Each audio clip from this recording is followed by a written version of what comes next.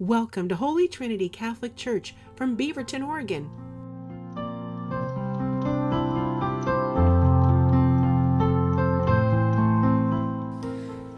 There's a story about a dad in the pews, and his son would keep saying to Daddy, why does the priest keep taking his watch off and putting it on the podium over there when he preaches? What does that mean? He said, son, that means absolutely nothing. You're so much nicer than 8 o'clock Mass. Thank you so much for the laughter. I feel loved. When I was a child, I struggled with gratitude. I didn't realize this until one day as a college student, had gone to Toys R Us in Tigard.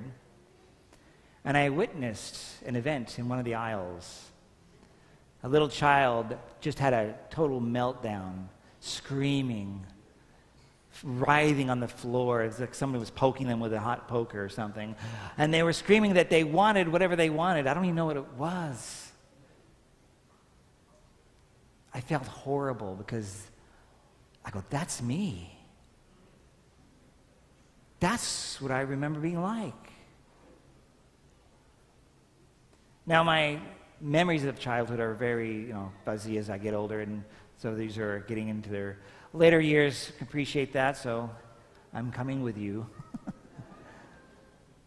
But my interior perception of myself was like that I was full of resentments and disappointments and selfishness. I was the ninth of 9 kids. If you wanted to make a splash, you had to really make a splash, right? Ninth of 9.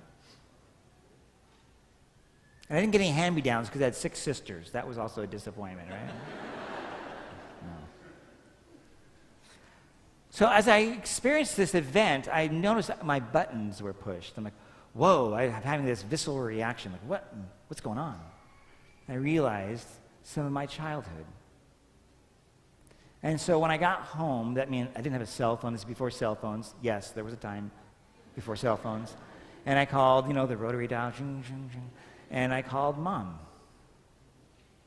And I explained to her what happened. And I asked her for forgiveness for being greedy and inconsiderate of her love and care for me.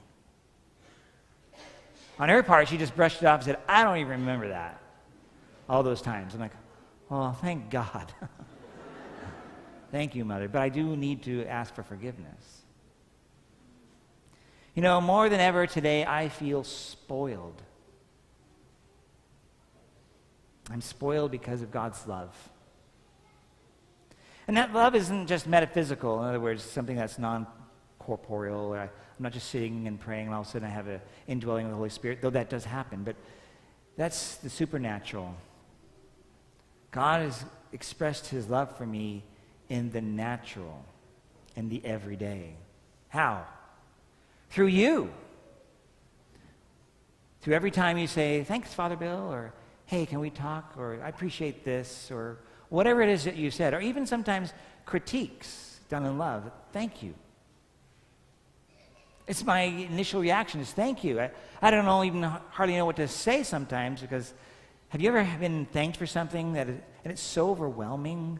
One of your reactions is like, oh, no, right? I've learned that I just need to be quiet and don't say that because I'm rejecting you when I do that. And I'm not just rejecting you, I'm rejecting the one that sent you. So when I say thank you, I'm not just thanking you. I've come to realize I'm thanking the one who sent you, the one that's given you the heart that has responded in such a way that is tuned, if you will, to gratitude. And who's that? Where did that come from, right? It comes from God, the Father of all thanksgiving. At the Eucharist we receive him, and the Lord in the Eucharist, the word means thanksgiving. And so, I ask the question for all of us. Because in the gospel we have Naaman and a Samaritan, by the way. Those two were not Jewish people. Naaman was actually worshiping other gods. And the Jews had issues with the Samaritans. But both had what is described in the scriptures as leprosy. And Jesus healed Oh, she was healed in leper. And the other one was healed by the prophet. And what was their response? It was kind of natural, right? Thank you. And I've realized that as I offer thanks, if you say something, I'll say thank you.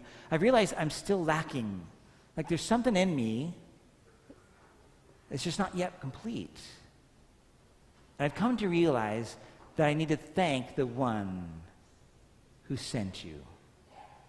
And so you'll hear me say often, "When praise God."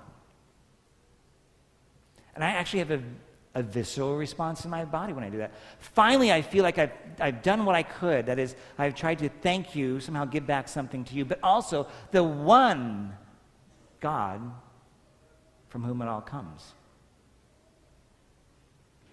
So what are you thankful for? Don't say it, just think about it. What are you thankful for?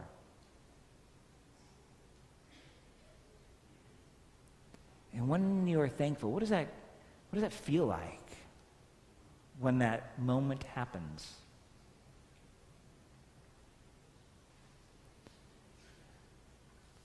So next time you thank somebody, remember where it also came from within you. Thank that person and thank God that you recognized this.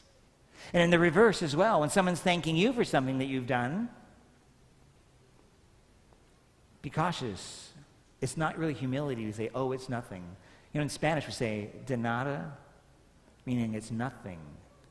It's not a really good way to speak. "Gracias" would be better in Spanish. Thank you. Praise God. We can complete the loop then. We've honored the person who's thanked us, and we've honored the one who sent them, the Lord our God. So, this week, we have 7 days between now and next week. Each day, make a concerted effort, if you will, to recognize somebody and thank them. Watch what happens. And if it comes at you, someone thanks you, receive it. You may feel unworthy. So be it. You are unworthy. So am I. Deal with it. All right? God wants to pour his lavish, ridiculous, nonsensical sometimes, undeserved love upon you through a person in the normal ways of which to thank you. You know what happens when people thank each other? It's contagious. And there is no vaccine against this other than evil. We don't want to be part of that. We want to receive that thanksgiving and spread it again. Because I know myself, and I bet you're similar, we just want to give back. Something just happens. And this is the work of marriage as well. It's kind of the normal way that husbands and wives, your job is actually to show the love of God to your spouse. Or if you're a good friend with somebody, same thing. Your job is to share the love of God with your friend by sharing your gratitude.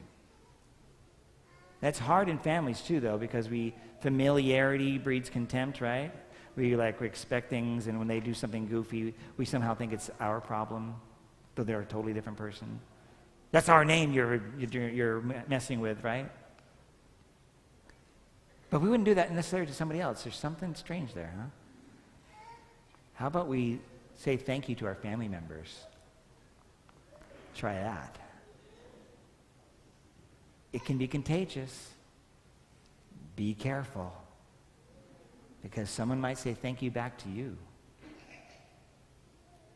So let's spread this gratitude within our parish and beyond.